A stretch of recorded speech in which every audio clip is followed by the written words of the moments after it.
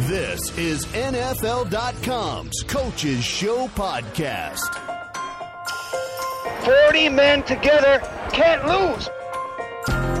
This is why you lift all them weights. Everybody grabbing out there. Nobody touching them. And now we're going. There's a gleam, man. There's a gleam. Welcome to the Coaches Show podcast. Brian Billick here with Steve Mariucci to recap Week 7 in the NFL. Did the Colts show the rest of the league how to stop Peyton Manning? We'll also take a look at the difficult situations at quarterback for the Bears, Rams, and Eagles. Plus, Panthers head coach Rivera stops by to discuss Cam Newton, Steve Smith, and the team's top-notch defense. The Coaches Show podcast starts now. Well, Mooch, boy, there's so much to talk about in a short time to do it. Let's start with the game on Sunday night, the Broncos and the Colts. Of all that, the thing I was most impressed about, it was Indianapolis's ability on third down to get Peyton Manning off the field. They've been converting better than 50% on the year. They held him to about 30% on the night. We're only 5 of 16. Well, it starts with the pressure on the quarterback because Peyton Manning was under duress most of the night. Now, he still threw for 380 yards and 3 touchdowns. But I was really impressed with the Colts' defensive plan. A lot of man-to-man coverage across the board, which was really gutsy now because the Broncos have some nice receivers. In fact, they might have 3 or 4 guys go for 1,000 yards. But Robert Mathis was the key because he applied pressure, a couple of sacks, and a lot of hurries. Peyton Manning was sacked more times in this game than he's been in his last 6 years. And I'm not buying into the talk. People are saying, well, it's Peyton Manning, it's a big game, is he choking? I can't use the word choke for a guy that's thrown for over 60,000 yards and better than 460 touchdowns. I think that's discrediting what Indianapolis was able to do, both defensively and offensively. Andrew Luck was brilliant. He had control of the game, his ability inside and outside the pocket. I think it was just Indianapolis at home playing an excellent game against obviously a good Denver Bronco team, but I wouldn't discredit Indianapolis that way. Yeah, let's just put it this way. It was a great football game, and it was the drama before the game, and it was a great tribute to Peyton, and the whole week was fantastic, and it lived up to its billing. Let's just give credit where credit is due. It was a hard-fought game. Peyton played well enough to win that game. They fumbled going in at the end on the 2-yard line. There were some takeaways by the Colts, and then, of course, Andrew Luck, who didn't throw for as many yards as Peyton did, certainly was efficient, made some plays with his legs. We don't think about him as a running quarterback very often, but boy, can he do that. And so, hey, great football game, 39-33. And my guess, Brian, is these two teams will meet again. Yeah. Although I am worried about the loss of Reggie Wayne for Indianapolis. I mean, he is obviously the comfort or the security blanket for Andrew Luck. To now have that gone, they've got other things that'll step in, but and he'll be able to go to other guys and manufacture plays. But like some of the, whether it's Tom Brady losing all the receivers that he's had, and we see, Aaron Rodgers in Green Bay having to adjust. Andrew Luck is going to have to adjust now because he's lost maybe his best single receiver in Reggie Wayne. Brian, and then after the game, too, in a press conference, Andrew Luck not only has to handle this with replacements and figure out how they're going to, disperse the football around without his primary target, but he's got to get over it because he blamed himself. He said, "It's my fault that he hurt his knee. I threw a bad pass." And things like that happen, but Andrew Luck's got to get over that and say, this is what happens in football, and shake it off and move on because they're a very good team. But I was really impressed with Andrew Luck and how he handles the media questions and there's 2 peas in a pod. Peyton Manning and Andrew Luck, boy, a lot of similarities. Yeah, and how lucky are the people in Indianapolis to go through 14 years of Peyton Manning, and now they get maybe 14, 15 years of Andrew Luck. Is this a little bit like Joe Montana going to Steve Young, and that's that? How a team just keeps winning? This could very well be like that. That's 30 years of quarterback. I'd like to have 30 quarters of that kind of quarterback. You and I'd still be coaching if we had that kind of quarterback play for just one, let alone 2. That's just greedy. All right, Coach, let's move on to the Jets and Patriots. A heck of a game. Again, what jumped out to me was third down. The inability of the Patriots, who, again, Tom Brady, one of the best in the league, he was 1 of 12. I think that was the key for the Jets upsetting the Patriots. And the Patriots, had beaten them 6 in a row, and they probably felt pretty good at halftime. The Patriots were up 21-10, and in control of that game. And then that big pick six by Antonio Allen really got the Jets back in the game, Brian. But, we say it all the time, that a young quarterback's best friend is a good defense, and Rex does have a good defense. And they ran the ball for 177 yards. That helped them stay in that game and then win it right at the end. Yeah, you're right, and that running game was huge. And again, and Geno Smith, like we've said, at the end of the day, is going to have rookie-like numbers at the end of the year. Maybe, if he's lucky, a few more touchdowns than interceptions, probably under 60% completions. But again, this is against the Patriots, the biggest rivalry they have. The game didn't look too big for him, and I'm becoming more and more impressed with his ability that this is not too big a job for him. I know it. I like what Marty Morningwig's doing with him. You know what's impressing me about the kid is he's a better runner now than he was in college. Remember watching him for the draft? He was a little hesitant to run. He wanted to be that passing quarterback, and he seldom ran with the ball. Now it looks like he's doing it when he needs to, when he should. Ran for a nice little touchdown over there. And I've been impressed with him because he's kind of a level-headed kid. Kind of nothing's way up or way down, and you're going to get those kind of performances out of any rookie. But so far, so good with Geno Smith overall. And I know you're kind of Mr. Rules here. Talk to me about, because you were talking earlier off camera, we were talking about, you have some questions about this rule at the end of the game that basically didn't cost them the game because it still would have been tied, but this penalty that happened on the field goal team that I can't say I've ever seen it called before. It's a new rule. Look, I stole these glasses from Gail. Anyway, it says on the rule here, it says Team B players, that's the defense, right? Team B players not on the line of scrimmage at the snap cannot push players on the line of scrimmage, to block the kick. And that's what happened. So I call up Mike Carey. That's what we do when we have a question. We call somebody we know. Mike Carey says, that's not what the rule should say. There's been a clarification. Nobody can push anybody. And so I'm faxing him this. I want to make sure they get this rule changed in there because nobody's supposed to push and aid any kind of rusher. We know that you can't overload a side anymore because of safety reasons. 6 on a side, but this came from the other side on the push. Cost them the game, let's face it. I knew those officials had a different rule book than you and I had. I've been accusing that forever. To Mike Carey. Yeah, Mike's probably watching. And I'm going to fax this to him. We always got a different interpretation. No, that's not my rule book. Well, can I have a copy of your rule book, please? Because the one I'm operating with says this or that doesn't happen. So, but one thing that was good to see, obviously, the immediately Tom Brady got used to having Gronkowski back because he went right to him, particularly in critical situations. 17 times he threw the ball over at Gronk. And he had a lot of catches. He was productive. How about the last catch, though? He dropped it. One hand, boom. Game would be over if he made that catch, and he usually does make that catch. So, hey, another heck of a game. You can blame the loss on a lot of different things here and there, but it was a tough loss for the Patriots, but a good win for Rex. Well, as we occasionally get to do on the Coaches Show, we get to actually talk to a real active coach instead of two old over-the-hill coaches like you and I. You and I had a chance to catch up with Ron Rivera after a big win by his Carolina Panthers. And the ball downfield, and it's going to be intercepted. Still on his feet, and in for the touchdown. What a start. The athleticism and the size of this defensive line of the St. Louis Rams is what Jeff Fisher is counting on. And Carolina may have it. And here's Tolbert going in, and the Steve Smith show underway here. Coach Rivera, appreciate you joining us. I got to start with this. I've had you 3 times this year, and you're collectively 3-0. You've scored 103 points and only given up 25. What exactly am I doing to help the Carolina Panthers as much as I evidently am? Showing up, I guess, Coach. It wouldn't hurt my feelings if I find out you're going to be there next week, too. So, hey, do whatever you can.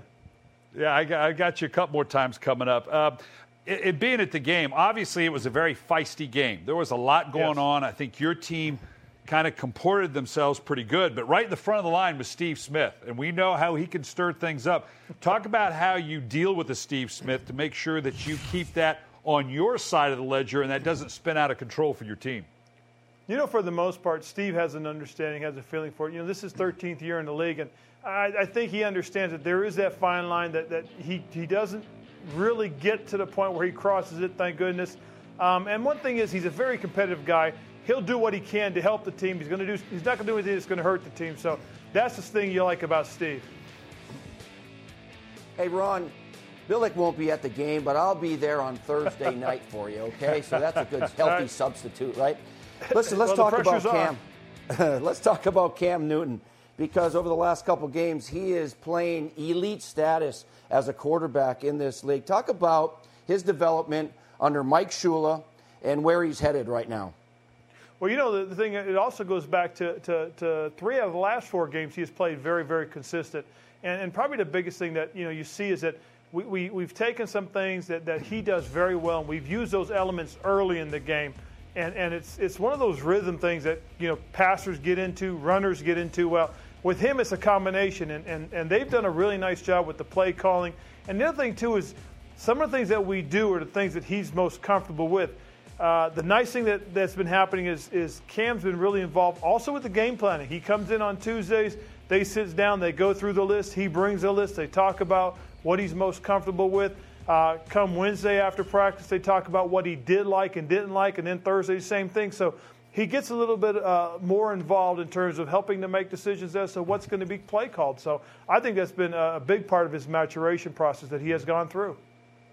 Part of that, Ron, as I've watched your games, is you've gone through a little bit of a transformation. You've become a little more aggressive, I think, sizing up, particularly in 4th down situations. You've got certain talents on your team to take control of a game. And all the games, whether it's New York, Washington, and all these games, you did some things that were very aggressive. Is that part of it as well in terms of changing the mindset of what you want your offensive team to be? Very much so. It's interesting because we do have, like you said, we have playmakers, guys that do certain things very, very well. We might as well take advantage of it. And that's kind of been the process I've gone through.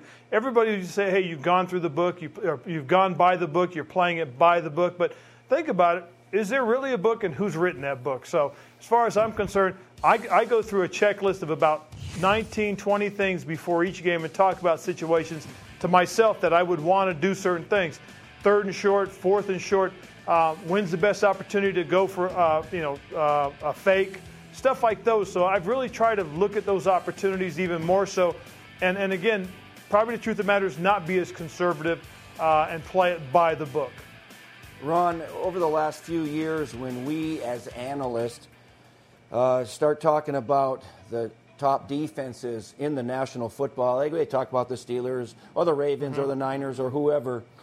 We didn't bring up the Carolina Panthers, and all of a sudden, very quietly, your defense, ranked 3rd overall, 2nd in scoring defense, is becoming one of those very, very good, competent defenses. Talk about the development of this young defense and your play so far this year. Well, really, it began last year. We finished in the top 10 last season in a lot of the categories.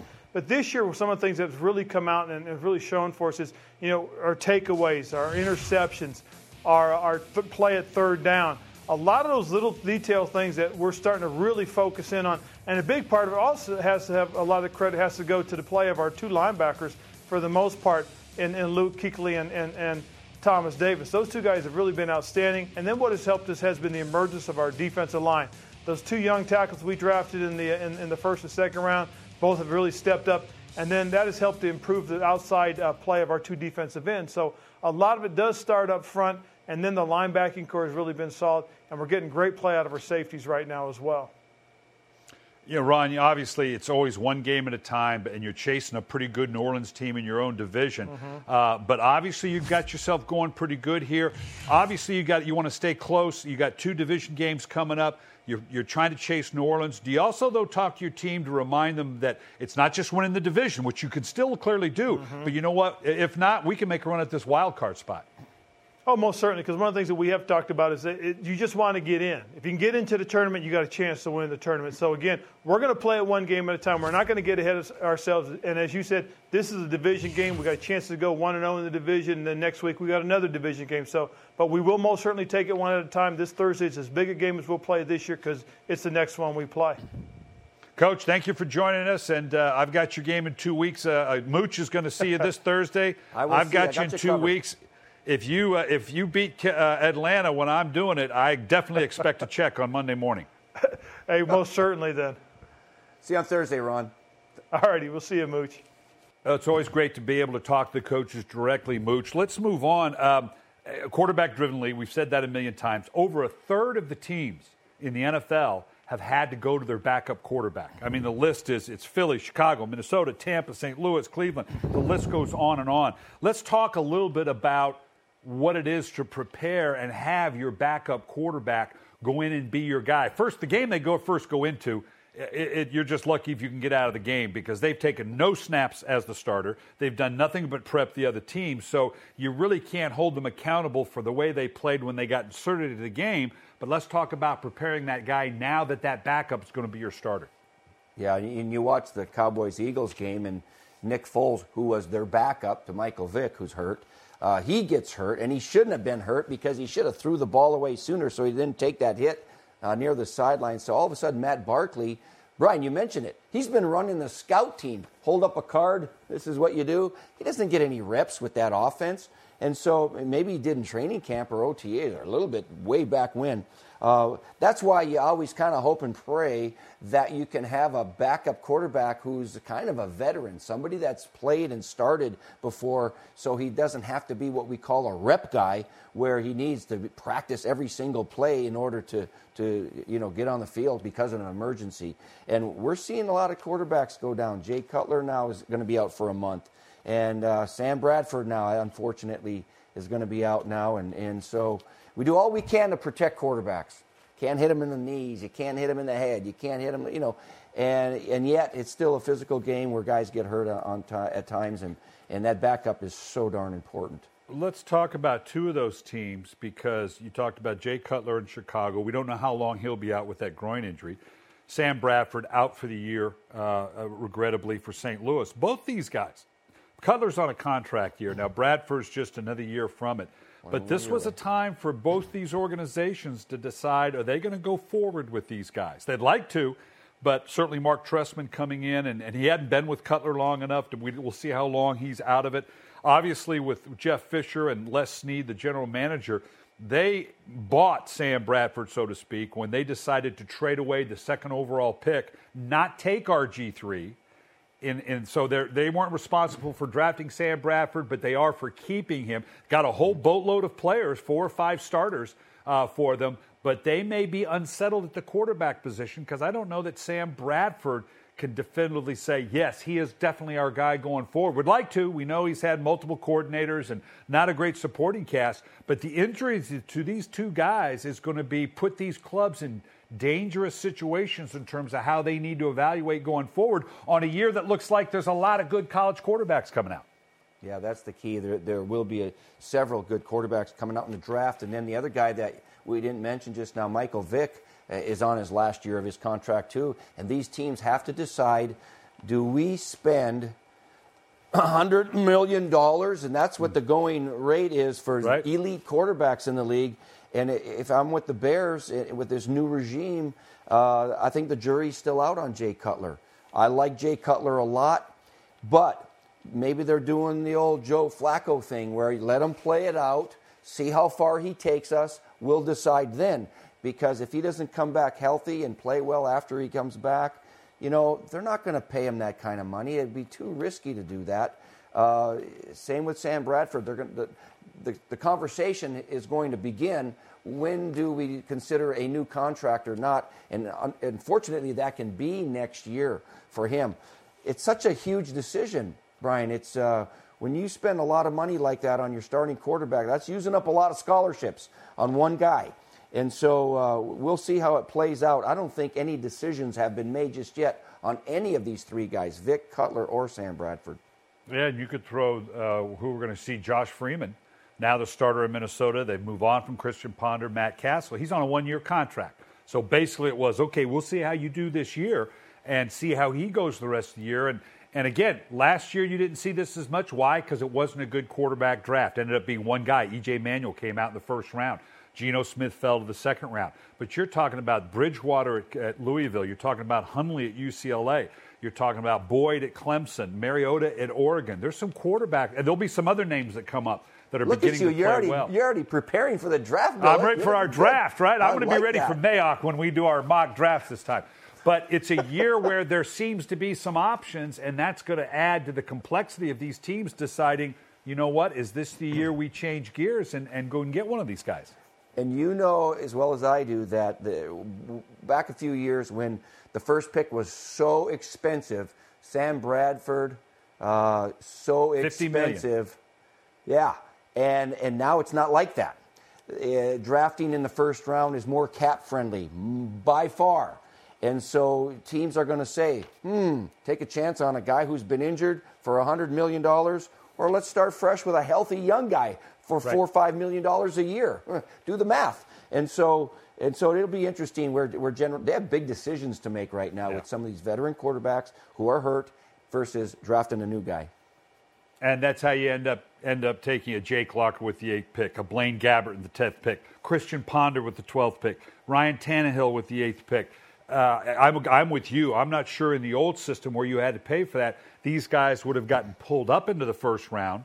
And then last year we saw the reaction going, we're not going to do that again. So everybody gets pushed back to the second round. They take E.J. Emanuel. But now because of need, we may see him pull back up into that top 15, top 10 pick as well. So obviously we had a great session here. It's a kind of abbreviated coaches podcast. But what's your biggest takeaway? Again, I always love asking you this because you sit there on Sunday. You get to see all the games. I'm kind of locked into my game. I try to catch up on Mondays. But you get to see it played out live. What jumped out at you about this last weekend?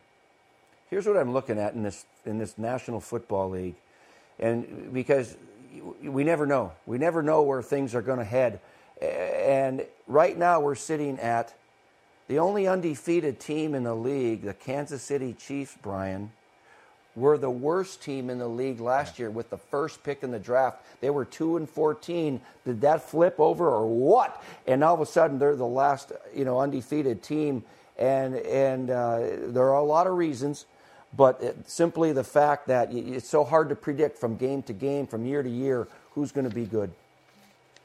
Yeah, I tell you what's jumped out at me is all but in week 7, I'm waiting to see that team that I can really jump on the bandwagon, and I'm talking as we get into the playoffs, and we're a ways from that shows me, you know what, I can take this thing on the road. We all know how Denver can be at home, Seattle will be at home, San Francisco in that dome in New Orleans. But I want to see if Seattle can go on the road to beat San Francisco. Can San Francisco go on the road to beat New Orleans? Can New Orleans go on the road and beat a Green Bay? Can Green Bay go on the road and beat a Seattle? Same thing in the AFC. We're already seeing a Denver team pretty darn good. We're going to find out about them. Can Kansas City go on the road and beat Denver? And then 2 weeks later, can Denver go on the road to beat Kansas City? That team that gets that home road advantage via the playoffs, I want to see that team that I can believe, you know what, I think they can go into that place and win. That's the team I'm going to put my money on.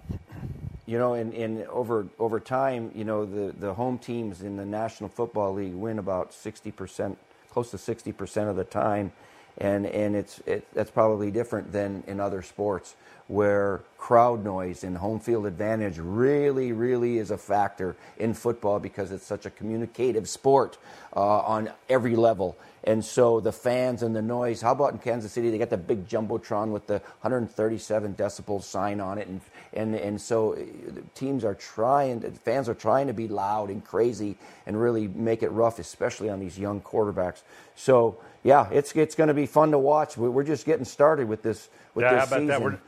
We're not even the halfway point, but we're getting close. We're closing in on it. Well, that's going to do it for the Coach's Show podcast. I want to thank head coach Ron Rivera for joining us, and we're going to try to do that as often as we can. I want to thank you for the listeners. Make sure you come back and check us out next week. Make sure to subscribe on iTunes, and we'll be back next week with another version of the Coach's Show podcast.